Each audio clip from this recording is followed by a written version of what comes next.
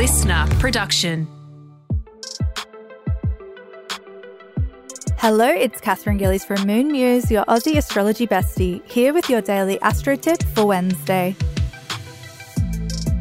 You're likely still peaking after last night's full moon, which was made even more potent as Saturn, the planet of discipline, structure and boundaries, entered the sign of all-encompassing Pisces. If you're an Aquarius, you're probably breathing a sigh of relief as the taskmaster of the zodiac leaves your sign and sets his sights and attention on you, my fishy friends. Prepare for an initiation, Pisces babes, or for those of you who have Saturn in Pisces, as you are about to level up.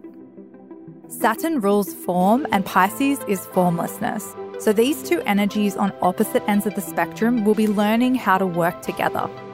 Think creating calm in the chaos.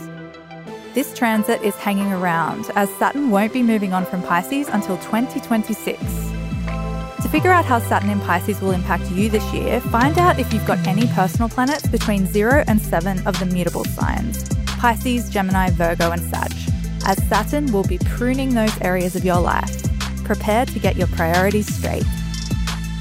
That's it for today. Tune in again tomorrow morning for your daily astro tips, and don't forget to follow me on socials @MoonMuse.